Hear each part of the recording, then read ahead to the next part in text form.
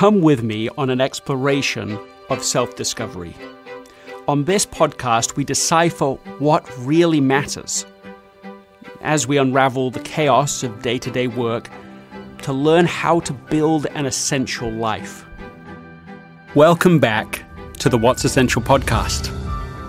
I'm your host, Greg McKeown, and thank you for inviting me into your life, into your day-to-day. Take a deep breath. I need that. Maybe you're driving along, listening to this conversation. Maybe you're riding a bike or taking a walk, or maybe you're in a picturesque place. Or maybe you're just washing up. But wherever you are, thank you for allowing me to join you for what I hope will be a useful, relevant conversation. Last week, I had an episode on the genius of routines, and I had such a response from you all. Many people writing reviews, many people sending emails, follow-up questions. And it doesn't surprise me in a way because routines really are that powerful. It's the way to make execution of the most important things as effortless as possible. We talked about the genius of routine used by Michael Phelps and his coach Bob Bowman in that extraordinary 8-gold Olympic record magical moment in Beijing. But the questions that came in afterwards were to do with how to apply this at home, to family, to relationships. And that's what we're going to spend time on today. So by the end of today's episode, you're going to learn specific ways, things that you can apply right now to make your routines work better and to be able to therefore make execution of what's most important easier going forward. And to do that, I have brought with me my favorite person to interview, to talk with for a Q&A episode. Anna, welcome to the What's Essential podcast again. Thank you. Such a pleasure to be here with you, Greg. It's always a pleasure to have you on here. And we had a question come in from Joanna Laney, and she wrote the following. She said, "Great routines podcast. Can you have Anna talk about routines pretty please?" She said, "As a mother to a young baby, I find it so difficult to find a routine. As parents, particularly mothers, sometimes feel it's impossible to have a routine when everything I do is centered around a human who needs something at unpredictable times." So true. I find it discouraging to listen to people talk about routines because I just can't navigate them with a little one. I'd love to hear Anna and you discuss what you did as young parents. So she says, "Love your work. Thank you." But here we go. And that's a great jumping off point for us for this conversation. Anna, what would you recommend to Joanna? Well, first, I think it's really important to remember that we live in a world that is built on external routine from the time we start preschool. I mean, this continues through all forms of schooling, from start and end times, assignments due at a particular time, and now with extracurricular activities taking up most of out-of-school time, it can feel like every minute is scheduled during our growing up years and on into professional life as an adult. So personally, I don't find it surprising at all that the transition into parenthood is so challenging. Honestly, how are people prepared for this in the culture of education-centric and work-centric living? How true is that? I think it can be really disorienting when you become a new parent because, you add everything that comes with parenthood, the massive physical changes to the mother, the hormonal changes, the fatigue, the increased responsibility, and often there are feelings of isolation, and motherhood can begin to feel really uncomfortable, to say the least. And I think at the most, maybe not the most, but it can feel truly depressing. So yeah, let's give ourselves a huge break when it comes to this transition. There may be better ways to prepare children and youth for the prospect of parenthood, but I think that's probably for another time and another conversation. So here we are in young parenthood, and that phase is really, really important. Okay, I want to interrupt for a second. Yeah. So what you just said, which is so powerful, is that routines have been given to us for our whole childhood, at least a certain set of routines. They're all externally designed, most within the education system, could also be with sports and so on, but they're all externally created. Yes. And then all of a sudden, those all disappear, or many of them disappear, and it's suddenly just all on you. Yes. So you're saying, notice that massive transition. Of course you can't just do routine. Of course it's overwhelming. And I just didn't want to miss that. What a great insight and reminder to us all. I think it's so true. And I've had conversations with lots of moms, and that was really an insight for me in talking to other moms. Actually, one mom said, I don't know if this is true, but she seemed to think that the more education you had, the more difficult the transition was to motherhood. And that made me think, if that's true, why? Why would that be the case? And that's what got me thinking about just how routinized our lives are in school and in work with these external timestamps, on this is what you should be doing at this time, and you need to turn this thing in. It's very structured. Very structured. And I found when I became a new mom, a similar, feeling of being a little bit afloat. I think I had to come to terms with how routinized was I making my life? How responsible was I for my routine before I started having kids? And I don't think there was a lot of it, because just so much of the external routine of college and work and job establish all of that for you. Yeah, basically you had all the advantage of routine. Yes. But it was baked into the existing systems. Yeah, exactly.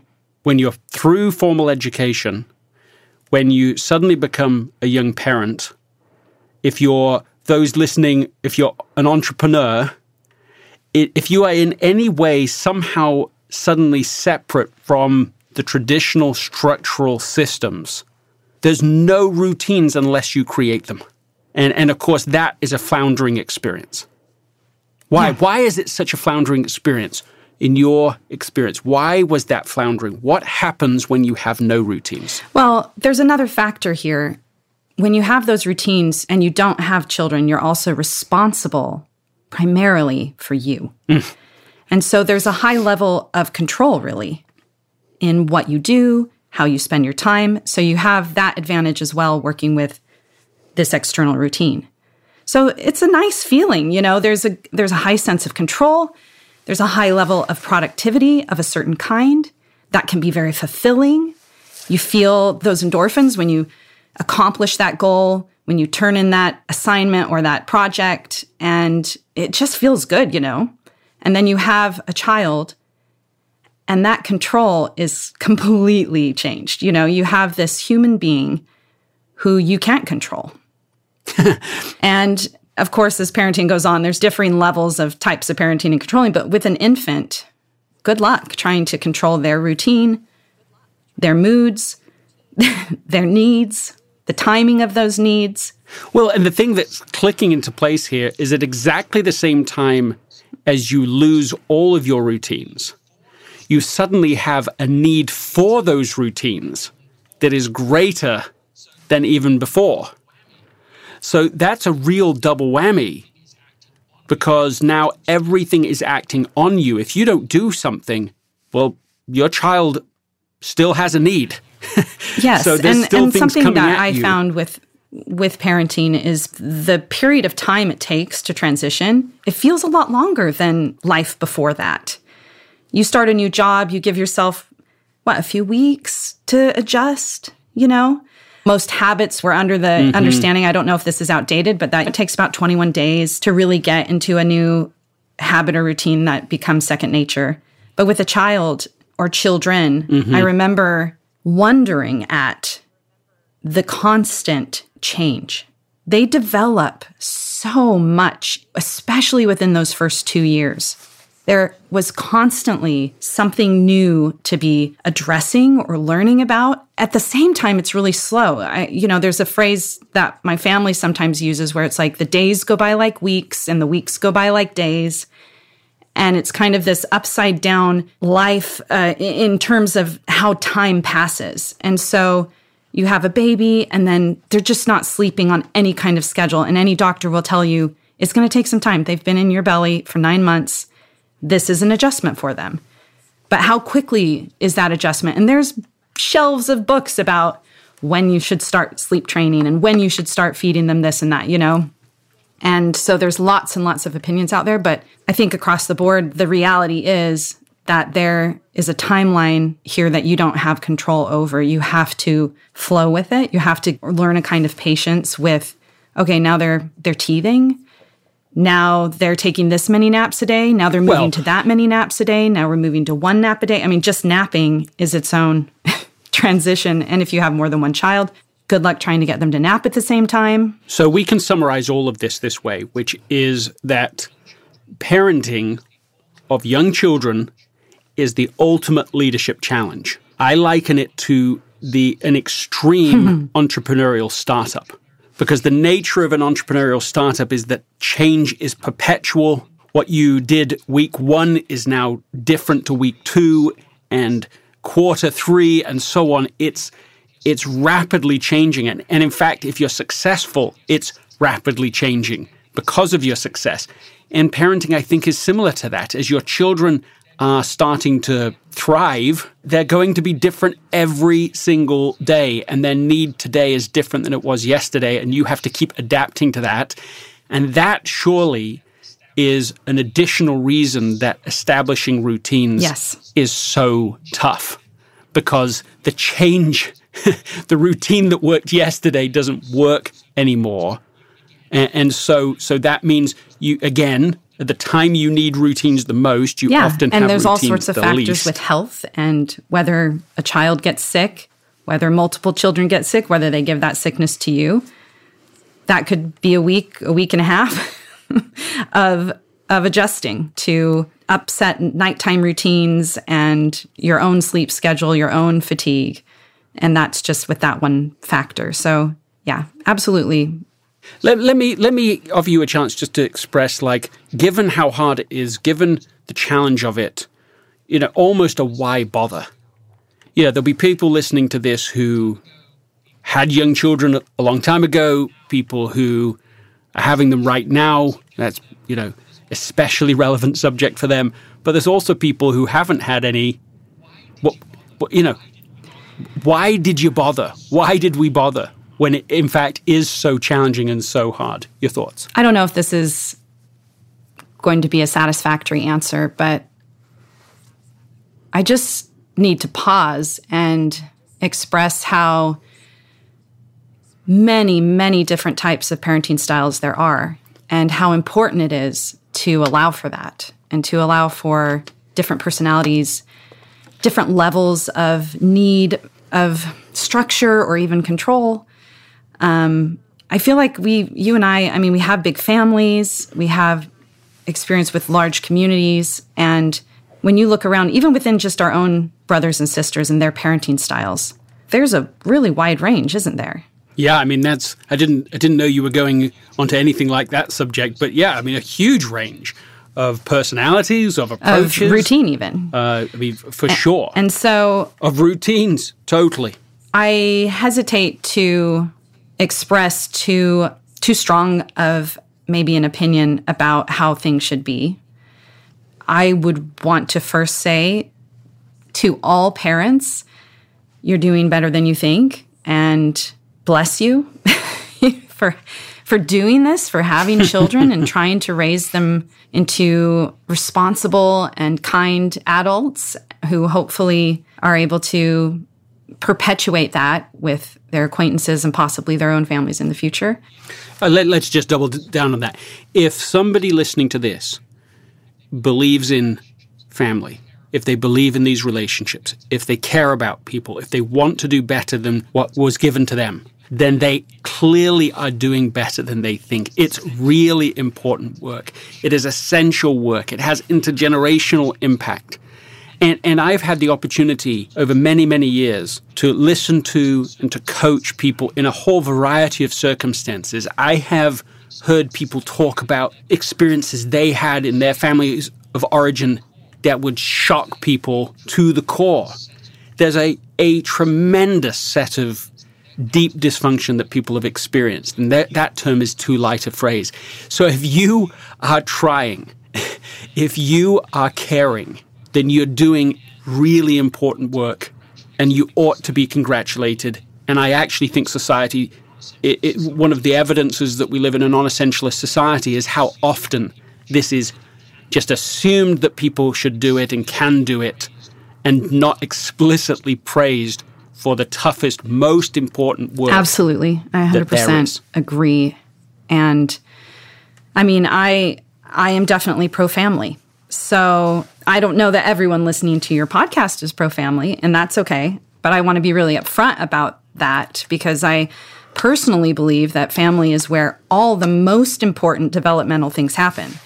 I believe my influence and your influence, Greg, are the most impactful for our children's view of the world, their approach to life, their relationships now and in the future, physical and mental health, education, problem solving, coping strategies. I think all of these begin at home, both good and bad, both through example and through teaching. And I really want to give my kids the best advantage in all these areas. So yeah, I'm like all in with that.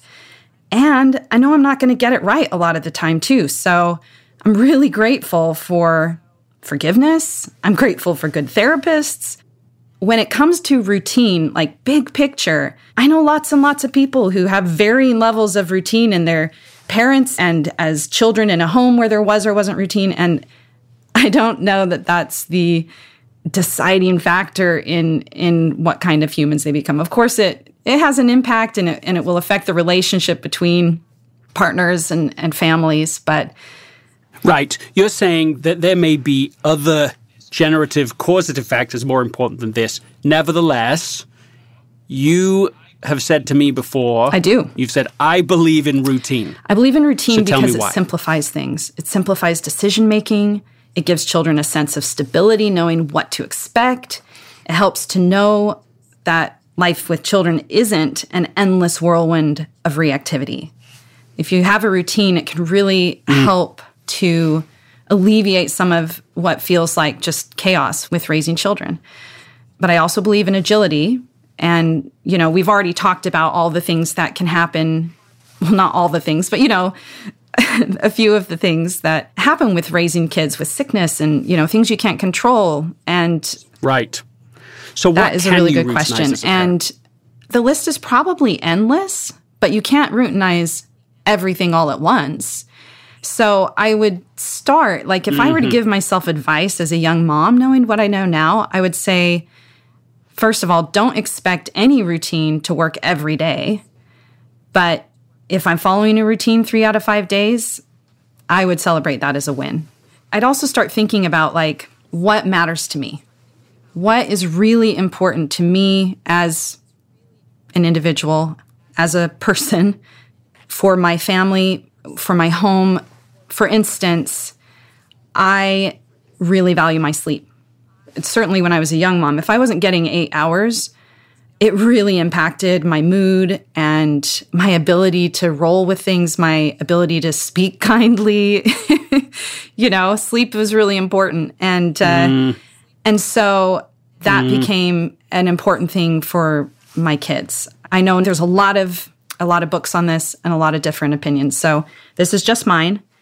But it mattered to me that my kids got into a good sleep habit. I didn't want them to have a challenge with this throughout their lives. And I also wanted it for me.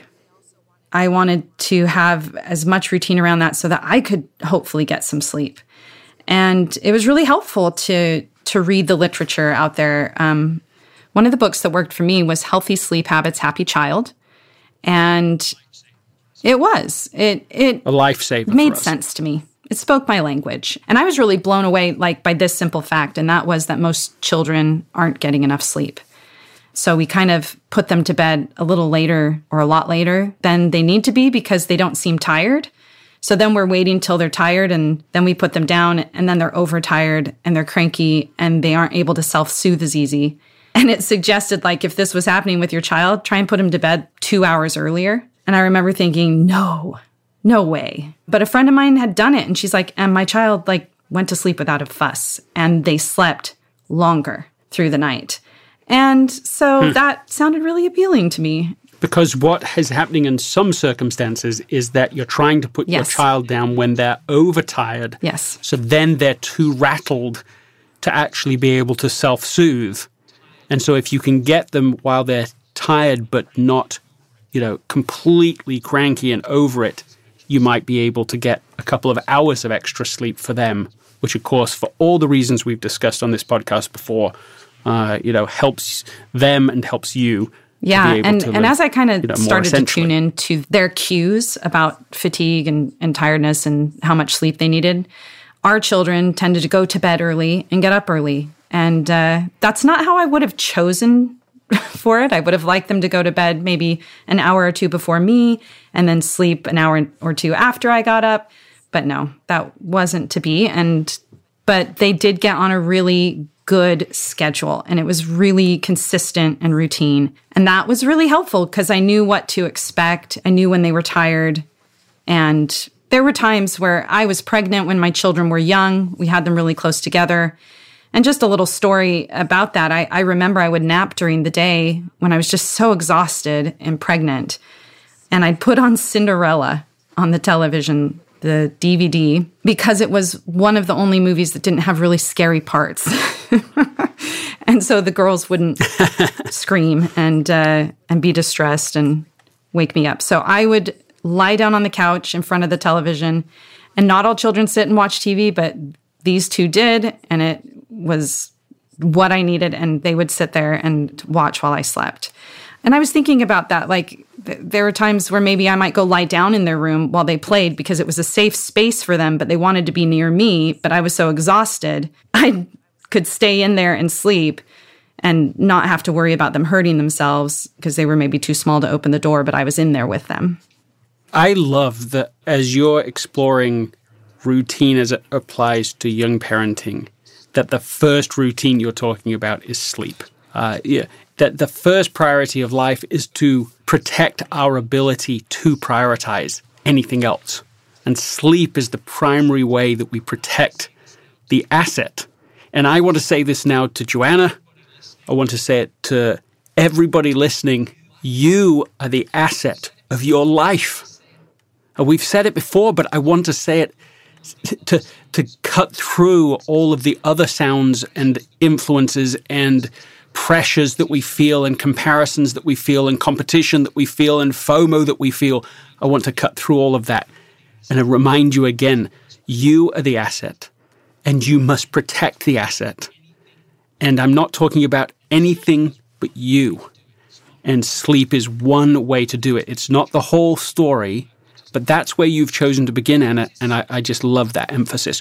What is something that a young mother or father can do to protect the asset of their social life? So some things I've seen friends do is they might do a mom's night out, or it doesn't have to be moms. I think just sometimes it's kind of a support group to know that you're not alone and other people are going through the same stuff as you, but a night out with friends, a date night out with your husband.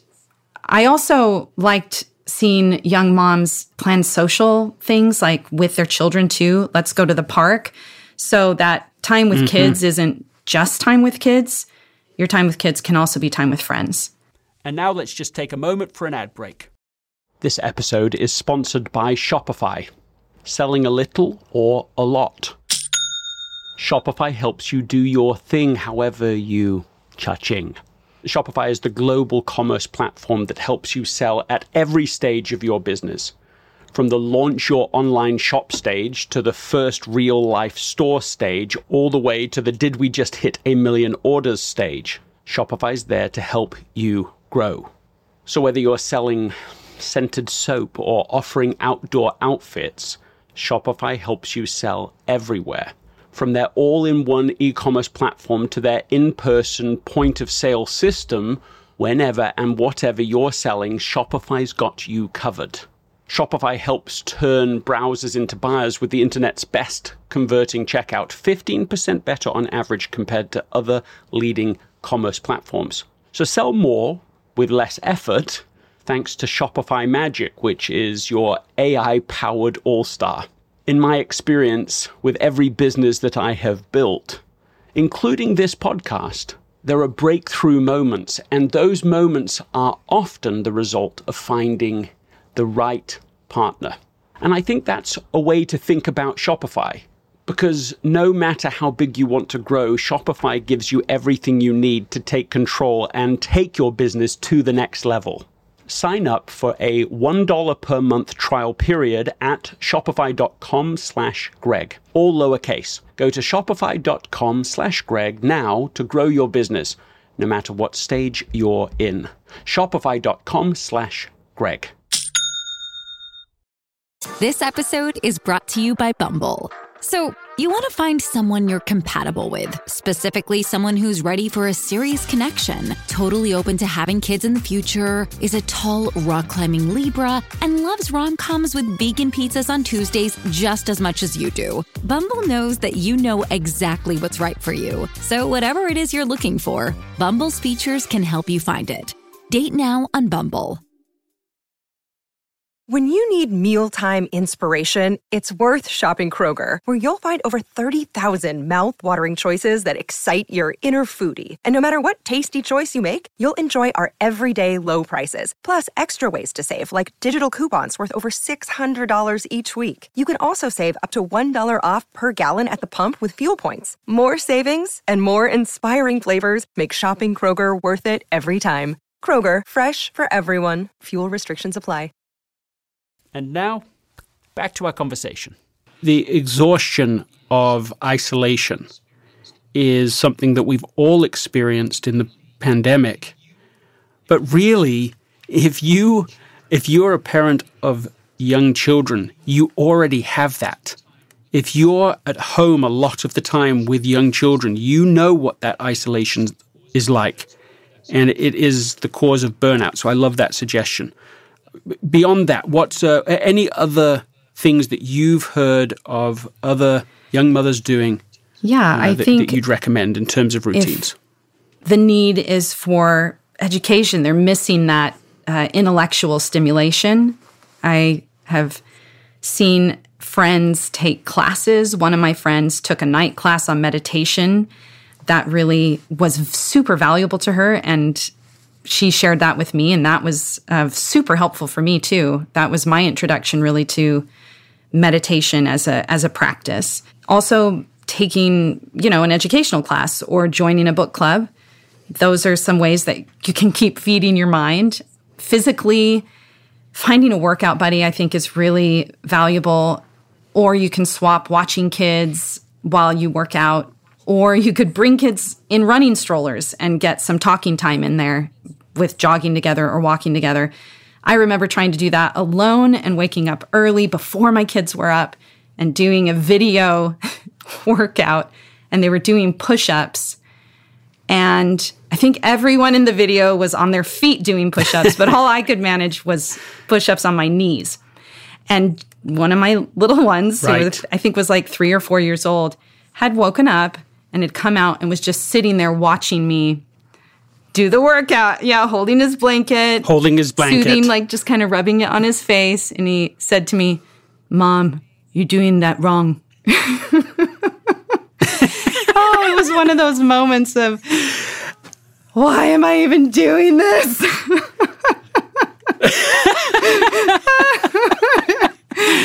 Can't you see how I'm doing it, John. good I am? Up early, trying to work out. That is a great And as they got summary older, of I'm what like, it really get in looks here and like. do it with me. You can just join me. No comment over there. Nope. Yes, no one was allowed to watch workout unless they were coming to actually do the workout. And another routine I think is important is self-care. And so that could include journaling or a bath time or just scheduled alone time. Go to a movie by yourself if you can. I mean, that probably sounds impossible when children are young, but it might be worth it. It might be worth getting a sitter. And I would also say on that note, I have another story where I felt so overwhelmed. I hired a babysitter because I was so tired of taking all the kids to the grocery store. And she came and watched my kids while I ran like a chicken with its head cut off because we didn't have a lot of money. We were poor students. And I was trying to get all the errands done in this little window of time. And I came back exhausted and tired, and I see this babysitter having a lovely time with my children. They're playing and making memories, and I'm like, did I just make the right trade-off? Should I have hired someone to go do all of that maybe while I had just time to focus on my kids? That's such a good point. You could have had that person go, hey, here's the list. You go grocery shop and I'll play with the children. On your needs. Depending Absolutely. On the need on the self-care note, I might just put a plug for if you're going to get a sitter, consider using that time for self-care or something that feeds you, not just to run yourself into the ground so you can get more done. Something I want to say as a sort of intro moment here is to remind everybody listening that both of us advocate for changing just one routine at a time. So here are a whole series of ideas. If you take on all of them at once, first of all, you're not really being an essentialist about routines. And secondly, you will be overwhelmed because routines take time to adjust and to develop. But out of this list, you just select one that sounds like the one you need right now and build that into the schedule. And I think I'm reiterating what you just said, but allow for a lot of grace for yourself in this process.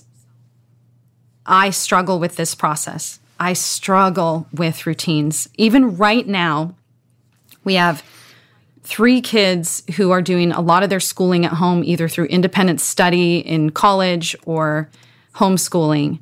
And we are still refining, revamping, scrapping, and starting over from scratch different routines at different times because things happen, life happens, and all of a sudden the routines went out the window or that routine just isn't working anymore. We are working on a routine right now that has the possibility of being a real game changer. But it's a great illustration of the messiness of routine building.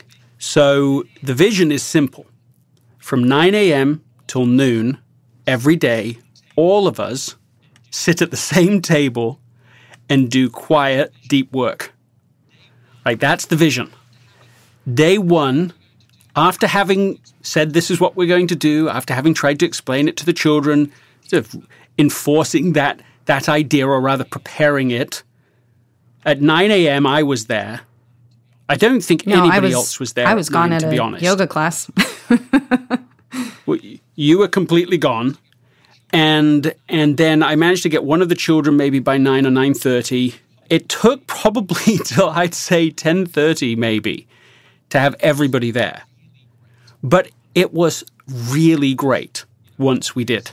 And it was, I kept saying it. Oh, this is so terrific. Well done, everybody. And we're all going to help everyone. We're going to keep each other accountable to doing this quiet work. Yeah, and coming back to that affirmation, Greg, makes such a difference. Well, it was necessary for my own sanity. And even by day 2, we did not get that as consistently done. And then day 3, and I think today maybe day 4, and for a portion of the day, we actually had I found it, but myself not with at, everyone. I think, 11:30 alone at the table. They were all there earlier. Right. And I'm doing my deep work, and then I look up, and I'm like, where did everyone go? Are they done? Which they might have been. I mean, I checked in with a couple of them. Well, at least one of them wasn't, because I just checked in on them before we left to come to do this. But here's the thing, is that it's like with routines. If you want to go slow, try and go fast. And if you want to go fast, you've got to go slow. And you've got to recognize that the win is that over time, a routine will then serve you and work for you and will be reinforced in the culture of the home, and this is how it's done. So it takes longer to establish than you think, but it serves you for much longer afterwards than you imagine. So it takes a sort of, let's call it a new mathematics to make it make sense. And it's all to do with the power of residual results. Takes longer up front, but serves you much longer. Yes, and I think there's something to be said for trusting your gut on this, because it does take tenacity. It does take time, and you need to be able to trust that vision that you had for that routine is worthy, and not to throw it out the window. I think it's really tempting as a parent, especially with new ideas about parenting or things like that, to kind of give it a try, and then it doesn't really work, and you're like, oh, well, that doesn't work for me, or that doesn't work for my family. And I found that sitting with an idea for a while and not throwing it out quickly can yield results, like you're saying. Eventually, with that going slow and really trying to implement a routine, it will serve you eventually. Just don't give up on it. Mm-hmm. There's a routine that's really dear to my heart, and it's reading to the kids. Mm. I had one of those moments where I'd been reading something and it was talking about what a blessing that is to kids and the benefit of reading to your children. And my dear dad had read he read the whole Chronicles of Narnia to us as kids. And that's a really dear memory to me. And we were all in our beds, we shared rooms, and he sat outside and read those to us. And I had always wanted to do the same, but the kids were so young. The opportunity didn't present itself for a little while. And then one day, I had that feeling that maybe I should give this a try. And I pulled out a book and just started reading, I think while we were cleaning up after dinner or something. I'm not sure. It wasn't at bedtime yet. But it was kind of a test to see if it was at all interesting to the kids. And that began a routine at night to read to the kids. And it helped to get them into bed because they wanted to be read to. We did chapter books, so they were motivated to get their stuff done and get in bed. It created this really lovely feeling, calmed things down, and it was a bonding experience and a shared memory that we all have. And that commitment to continuing with it, I didn't read every single night, and there were sometimes breaks in between books, but we'd come back to it. And over time, we've read a lot of books together. And I'm starting to reread some of them with my younger kids now because they don't remember any of them. Yeah, this is a great sort of crescendo point on routines, because really the reading routine moved all the way to becoming a ritual. You would go pretty consistent time each night, but it wasn't like military. It wasn't an exact time. It was with the ebb and flow of life, but it was consistent and went on for years and years. But there was a very particular feeling. I would often be maybe in the kitchen cleaning up while you were reading to them. Great arrangement, by the way. But as I would...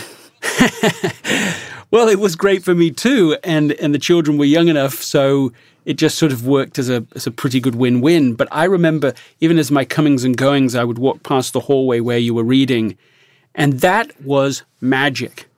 That was layer by layer building a rich family culture. And it definitely fostered a love of reading that has been... I would say it's remarkable, and I think you deserve a tremendous credit for having just kept coming back. Messy. As messy as it is. Kids getting out of bed, kids begging you to read again and crying when you wouldn't.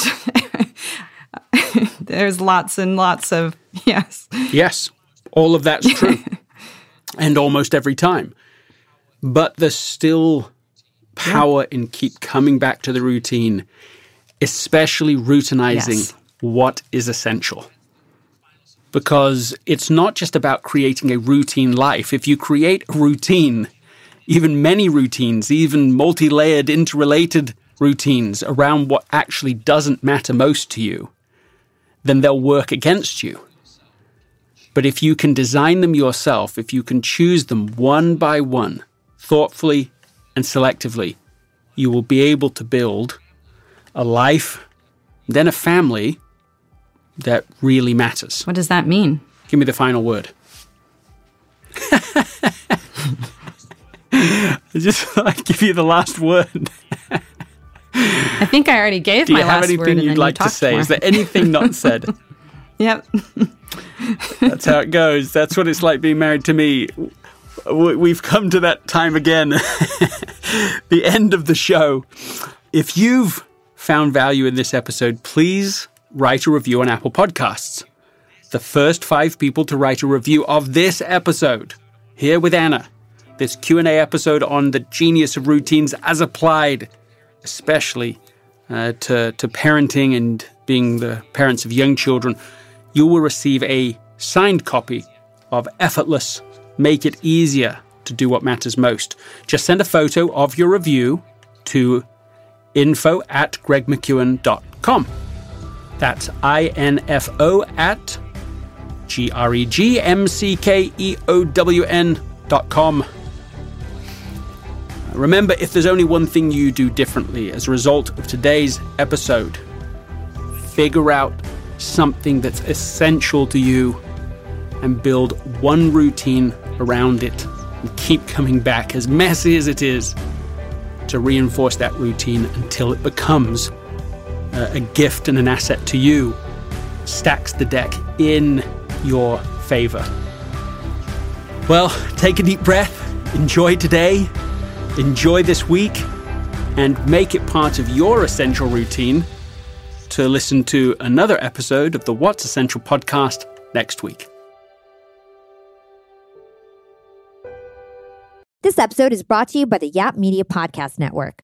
I'm Hala Taha, CEO of the award-winning digital media empire, Yap Media, and host of Yap Young and Profiting Podcast, a #1 entrepreneurship and self-improvement podcast where you can listen, learn, and profit. On Young and Profiting Podcast, I interview the brightest minds in the world, and I turn their wisdom into actionable advice that you can use in your daily life. Each week, we dive into a new topic like the art of side hustles, how to level up your influence and persuasion, and goal setting. I interview A-list guests on Young and Profiting. I've got the best guests, like the world's #1 negotiation expert, Chris Voss, Shark Damon John, serial entrepreneurs Alex and Layla Hermosi, and even movie stars like Matthew McConaughey. There's absolutely no fluff on my podcast, and that's on purpose. Every episode is jam-packed with advice that's going to push your life forward. I do my research, I get straight to the point, and I take things really seriously, which is why I'm known as the podcast princess and how I became one of the top podcasters in the world in less than 5 years. Young and Profiting Podcast is for all ages. Don't let the name fool you. It's an advanced show. As long as you want to learn and level up, you will be forever young. So join podcast royalty and subscribe to Young and Profiting Podcast, or YAP, like it's often called by my YAP fam, on Apple, Spotify, CastBox, or wherever you listen to your podcasts.